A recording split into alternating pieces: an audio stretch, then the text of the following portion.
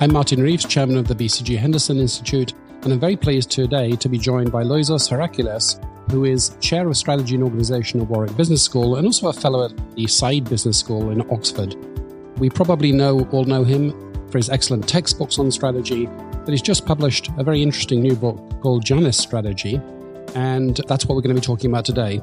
Congratulations on the book, Loizos, and welcome. Thank you, Martin. Happy to be here. So I must kick off by asking about the very curious title. Janus is the Roman canine dog with two heads. Why the title, and what's the core idea of Janus Strategy? Janus is the Roman god who faces in two or more opposing directions. And the idea is that organizations could accomplish strategies that seek to reach competing goals. And in this sense, challenge our traditional conceptions of strategy, especially the idea that we need a single generic strategy. Well, that does go against the orthodoxy, doesn't it? I remember being taught that Michael Porter, the grandfather of business strategy, said that you can't be stuck in the middle. You have to make clear choices between, in his case, cost leadership and differentiation. So you're saying actually embracing both sides of a paradox or multiple positions or competing ideas is valuable in some way? Yes, so empirically speaking, there are a select group of organizations that have managed to transcend these kinds of categories, and I've studied these organizations and tried to distill what they do differently that enables them to accomplish this. Of course, this is very similar in some ways to the now popular idea, at least in theory, if not in practice, because it's rather hard to do, of strategic ambidexterity, embracing exploration and exploitation at the same time. So I wanted to ask you, what is the difference between Janus strategy and ambidexterity? So the key difference is that ambidexterity is a capability that's intended to support a strategy or a game plan. In Janus strategy, I look at more broadly the whole game plan, and I have in mind a strategic alignment model where we have strategy supported by capabilities and supported under that by organizational choices. I see. So it's not just the choices, it's the actions, the mentality. You're looking at the topic holistically. Yes. So in ambidexterity, we know that there are 4 approaches to achieve it, and we've both written about those approaches. What I'm trying to do here is to look at how ambidexterity could enable a strategy, a game plan that enables the company to win. The second difference is that beyond those 4 approaches to accomplish ambidexterity, I look at many other relevant things like making technology investments with dual goals, having leaders who think in a Janusian way, having agility, and I've identified 6 principles that I believe can enable a company to accomplish this strategy. We can go into those in a minute, actually, but just before that, I wanted to ask you about synergy. So you make the claim in the book that the Janus strategy is not just about balancing competing objectives, but actually obtaining synergy between them. So you don't just exploit and explore, but you have each in a mutually reinforcing manner. How is that possible? Because if you take, for instance, execution and conception and exploration and exploitation or any other pair of opposites in strategy, they involve rather different actions, rather different thinking. Where does the synergy come from? The synergy comes from partly from reframing the problem, partly from novel technological capabilities that we have via artificial intelligence, for example, and partly via new types of business models that we have that involve not simply outsourcing, but more like virtual working, more like flat organizations that are nevertheless global and have global impact with very little use of resources. I recall, for example, visiting the Wikimedia offices in San Francisco. This is a top 5 global website with a great impact on the world, yet can operate with a shoestring budget. And it's the idea that these new uses of technology, these new organizational forms can be so lean and so agile that exploiting and exploring do not require a paradox or a contradiction in the commitment of resources. You're able to exploit without massively committing resources. Is that the idea? The idea is that a lot of paradoxes are semantic, based on words rather than applied or practical. And once you think about a problem in a different way, you could find solutions that push forward both efficiency and quality. For example, one company in the book, Apple, that we all know, they use variations of the same operating model on all of their types of devices. The iOS, they use in the laptop, they use a stripped down version for the iPad and a stripped down version for the iPhone. Any investments that they make to perfect, develop that operating system, both more efficient because the average cost is spread out across different devices, but also enable interoperability, which is better for customer service. And the third thing they do is they strengthen the ecosystem, which is strategically an enhancement of their bargaining power with the market and with the customer. So the same action of investing and perfecting an operating system has multiple effects that are both to do with efficiency, i.e. cost reduction, and the customer experience at the same time. Now, conventionally, those two things have been competing. We were taught strategy in the Porter way, which was valid and it still is in many situations, but we were taught that higher levels of service are more expensive, higher level of quality is more expensive. And if you want to differentiate, you will have higher costs. But empirically, we don't see that in this select group of organizations that have found ways to transcend it. So let me explore that a little more, because part of what you're saying is about actions which break the paradox, but also I hear you saying that the appearance of the paradox may be somewhat semantic, maybe somewhat artificial in the first place. And so if we look at the philosophical underpinnings of this idea, of course, we have the work of Rothenberg, who looked at how Nobel Prize winners' minds work. He had the principle of, I think he called it the Janusian process, or the principle of complementarity. And we have Eastern philosophies like yin yang. Tell us about how we've fallen into the trap, if you like, of seeing things in binary terms, and how we see the whole again and remove the illusion of the paradoxes which prevent us from co-optimizing for different goals. We need both ways of seeing and both ways of thinking. And the binary either or formal logic way of looking at things has served us very well.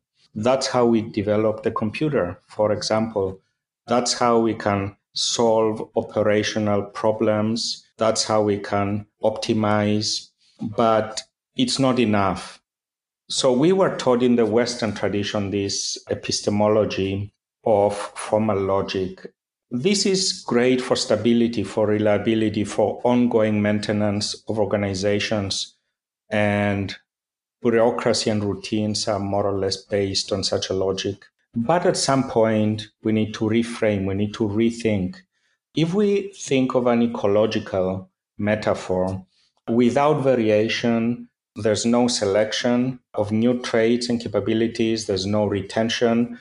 So without variation, without diversity, the population atrophies and dies and perishes when the external environment changes, and competing populations, and in this case organizations, are better adapted, or they even shape the environment. The population or organization where diversity is lacking will perish. So we fell into the trap partly because this kind of thinking, the linear formal logic, is useful, but it's not enough.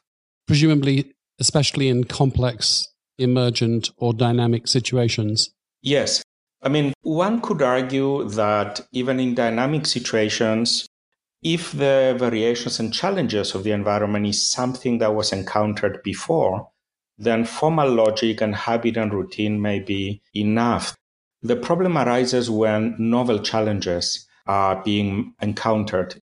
So, for example, one of the organizations I look at in the book is NASA. And the greatest challenge at the moment is to enable human trips to Mars We already have probes that went to Mars, but the challenge is that a human trip would take about 2 years, about 9 months each way, and waiting there about 6 months for the planets to align again, for the craft to be able to come back. And when it's a human trip to Mars, you have all sorts of challenges that have not been encountered before, like the effects of radiation on the human body, especially with long-term exposure in space, the atrophying of muscles and the eyes, and even effects of space on cognitive abilities. A lot of those things we don't know much about, and NASA cannot accomplish that on their own. And that is why the agency has transitioned to what we can call the network model.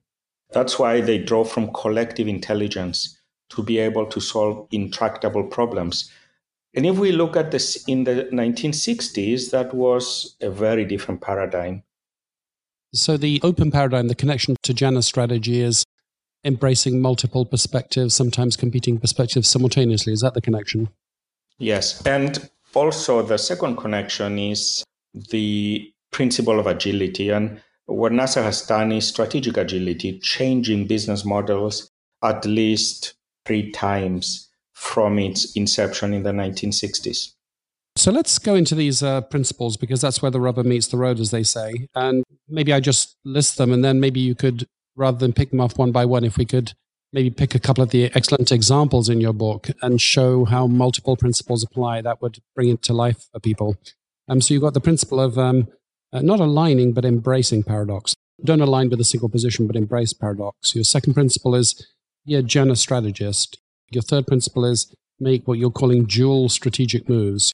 Your fourth principle is use technology to both exploit and explore. Your fifth one is design agile organizations. And your fifth one is leveraging networks that you just said something about. So maybe if you could pick some of the examples in your book and show us what these things, these principles look like in practice. So let's begin with align but embrace paradox. So paradox is intended to be an antidote to the routine that comes with tight alignment. The idea is that alignment gives efficiency, standardization, predictability, reliability, but that at different points we need to rethink, we need to entertain contrary positions as an antidote to such alignment.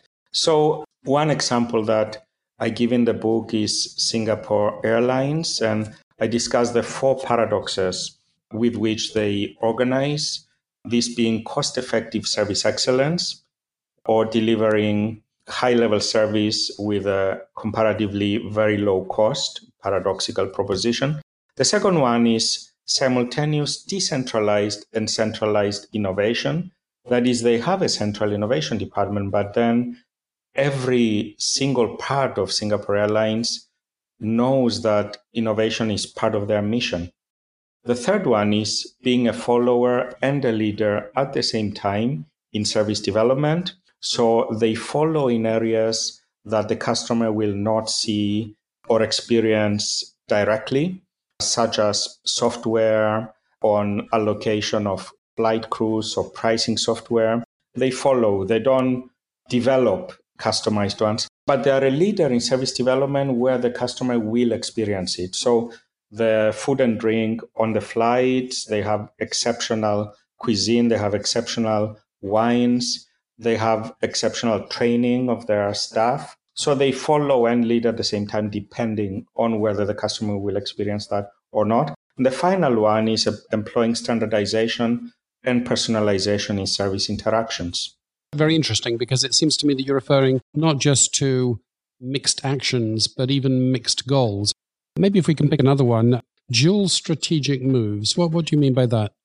Any strategic move could have dual objectives, such as alliances, investments, restructuring. And the dual objectives would depend exactly on what the strategy is. Maybe I'll continue briefly with the Singapore Airlines example. They train their cabin crew for twice as long as the industry average.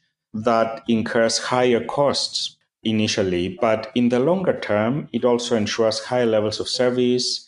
Cultural values of their staff are all about the customer. and commitment to this service. It also means that they can sustain higher pricing power and customer loyalty. Another example is Apple. If we look at the acquisitions pattern of Apple, they make many bite-sized acquisitions, 1 to 3 billion, which for Apple's size, they're small. And they buy these young companies in upcoming domains to gain the technology they need in healthcare, artificial intelligence, mapping, virtual reality. By doing that, Apple buys technology it needs faster and cheaper than developing it themselves. But at the same time, they power their innovation. And this is a dual objective. Interesting. So it's a sort of Marie Antoinette strategy of having your cake and eating it with respect to multiple strategic objectives in a way then. Yes, I would say that. I mean, if we look at how much Apple spends on R&D, it's 5% of revenues, and that is much, much lower than almost any of its competitors that are between 8 to 15%. And you might say, how do they do that and be ranked number 1 or 2 in innovation in the world? Well, how they do that is partly what I've described. They buy some of their innovation cheaply, they buy strategically, but also they focus their innovation in a single building in Silicon Valley, when a lot of the advice on innovation is spread it around the world so you can learn from different people. Well, they don't do that. They do it the most efficient, cheapest way, but in a way that generates amazing innovations. Can we measure whether a company is doing Janus strategy or not? So I think the idea of paradoxical thinking is clear, but if I were to give you the accounts of a company, could you point to some numbers which showed me whether one was doing it or not? The numbers will show us if the company has accomplished competing goals, but they won't tell us how. So, for example, in the book, I have the metrics of this Indian hospital chain, Narayana Health. And we see that they do open heart surgery for $2,000 US. Their goal is to reduce the cost to $800 US in a few years, whereas their competitors in India do it for about $8,000, 4 times as much, and US hospitals for 60 times as much, at about 120,000. If we look at the metrics of quality, they are similar or better. The 30-day mortality rate for open heart surgery, specifically coronary bypass graft surgery, is 1.4% mortality rate in 30 days in Narayana Health, 1.9% in America. So you have less chance of dying if you do it for $2,000 versus if you pay $120,000. So metrics like this show us that something special is happening, but they don't show us how. So I can see a connection here to the balanced scorecard idea. If we have competing objectives and we measure balance as opposed to maximization, because a lot of companies are committed to a goal of maximizing shareholder value and think about the driver tree to do that. Here, it seems to me it's all about embracing competing goals and achieving a balanced result. Yes, and could I also say beyond balance, because semantically, if we think of a weighing scale, a balance means both things are at a similar level, and if you push down on one part of the scale, the other part will rise. What we are finding in these companies and in Janus strategy is that if we think of the tide, the whole tide rises. Both goals are better than in competing organizations. A contrast between 3 ideas then. It's maximization, balance, but you're stressing not that. You're stressing breaking compromises, as it were. Yes, and raising the bar on competing indicators, on all of them. So by maximizing one, you don't necessarily reduce the other. You can maximize both. And we can call that synergy, which is the idea we discussed earlier. Supposing that I'm a CEO and I'm attracted to your idea and find your examples convincing, and I'm wondering where to start. I'm running a fairly traditional company that is maybe an excellent company, but perhaps a little bit too biased towards efficiency and maximization of current results and looking to strike more of a balance with growth and innovation. What are some of the pivotal measures that I could take which change the equation and push me towards a sort of Janusian strategy? So one aspect is the mindset, and this is not a tool, it's more of a habit of thinking. I would start trying to understand a bit how other organizations do it, and I would start through the habit of looking at issues in a way that does not break the problem up into either or. So that takes a bit of time to develop the mindset, but to get a bit more analytical, one would start by thinking, what's the level of the corporation at which I want to implement some of these ideas? Would they be at the corporate level, in a division, department? Then I would try and think about what would be the goals, the competing goals that I want to optimize. If we think of the corporate level, is it, for example, global standardization versus local customization? At the divisional level, is it high quality or low cost? If it's at the level of the R&D function, is it innovation outputs versus input costs? So clarify the competing goals. And then I would think of the how this could be done. And definitely ambidexterity approaches could be helpful. The established ways, so temporal ambidexterity or developing a subsidiary that's separated from the main business, all of that could be helpful. But I would also be thinking about the 6 principles that I talk about in the book, such as making dual strategic moves. So are there moves I could make, so technology investments or acquisitions or certain restructuring that would accomplish both objectives that I want to accomplish? I would start thinking of business networks and how I could leverage them. Are there things I could learn? Could I be involved in networks where I can learn both about efficiency and gain new technologies more cheaply? I would start thinking about the alignment of the organization. We may be aligned, but is there revitalized thinking anywhere in the organization? Or is it more routine and bureaucratic? As I started with talking about a mindset, I would be thinking about myself and others as leaders. How do I think? How do others think? Are there people in the organization who are already pushing for new ways? Those are already Janus strategists because they look at the present and the future. They believe in the mission. And in the book, I talk about the pirates at NASA who developed a new mission control in the context of resistance from their colleagues who didn't want to change the way they did things. So those middle-level engineers were Janus strategists because they saw what was coming. They saw that the existing Apollo mission control wouldn't be able to cope with the demands of the shuttle and the space station. So unfortunately, we're out of time on this fascinating subject, but I just want to ask you, lastly, what are you working on next? So you finished Janusian strategy. What's the next project or the next book? I feel like there's more that could be said for leaders who want to be Janus strategists. I do have some discussion in a final chapter that gives some clues, but I think there's a lot more to be said about Janus strategists, and I may be looking at that next.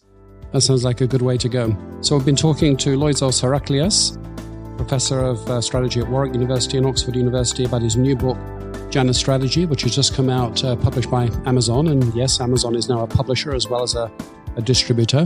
An excellent read, which I strongly recommend. So thank you very much for joining us, Loizos. Thank you, Martin.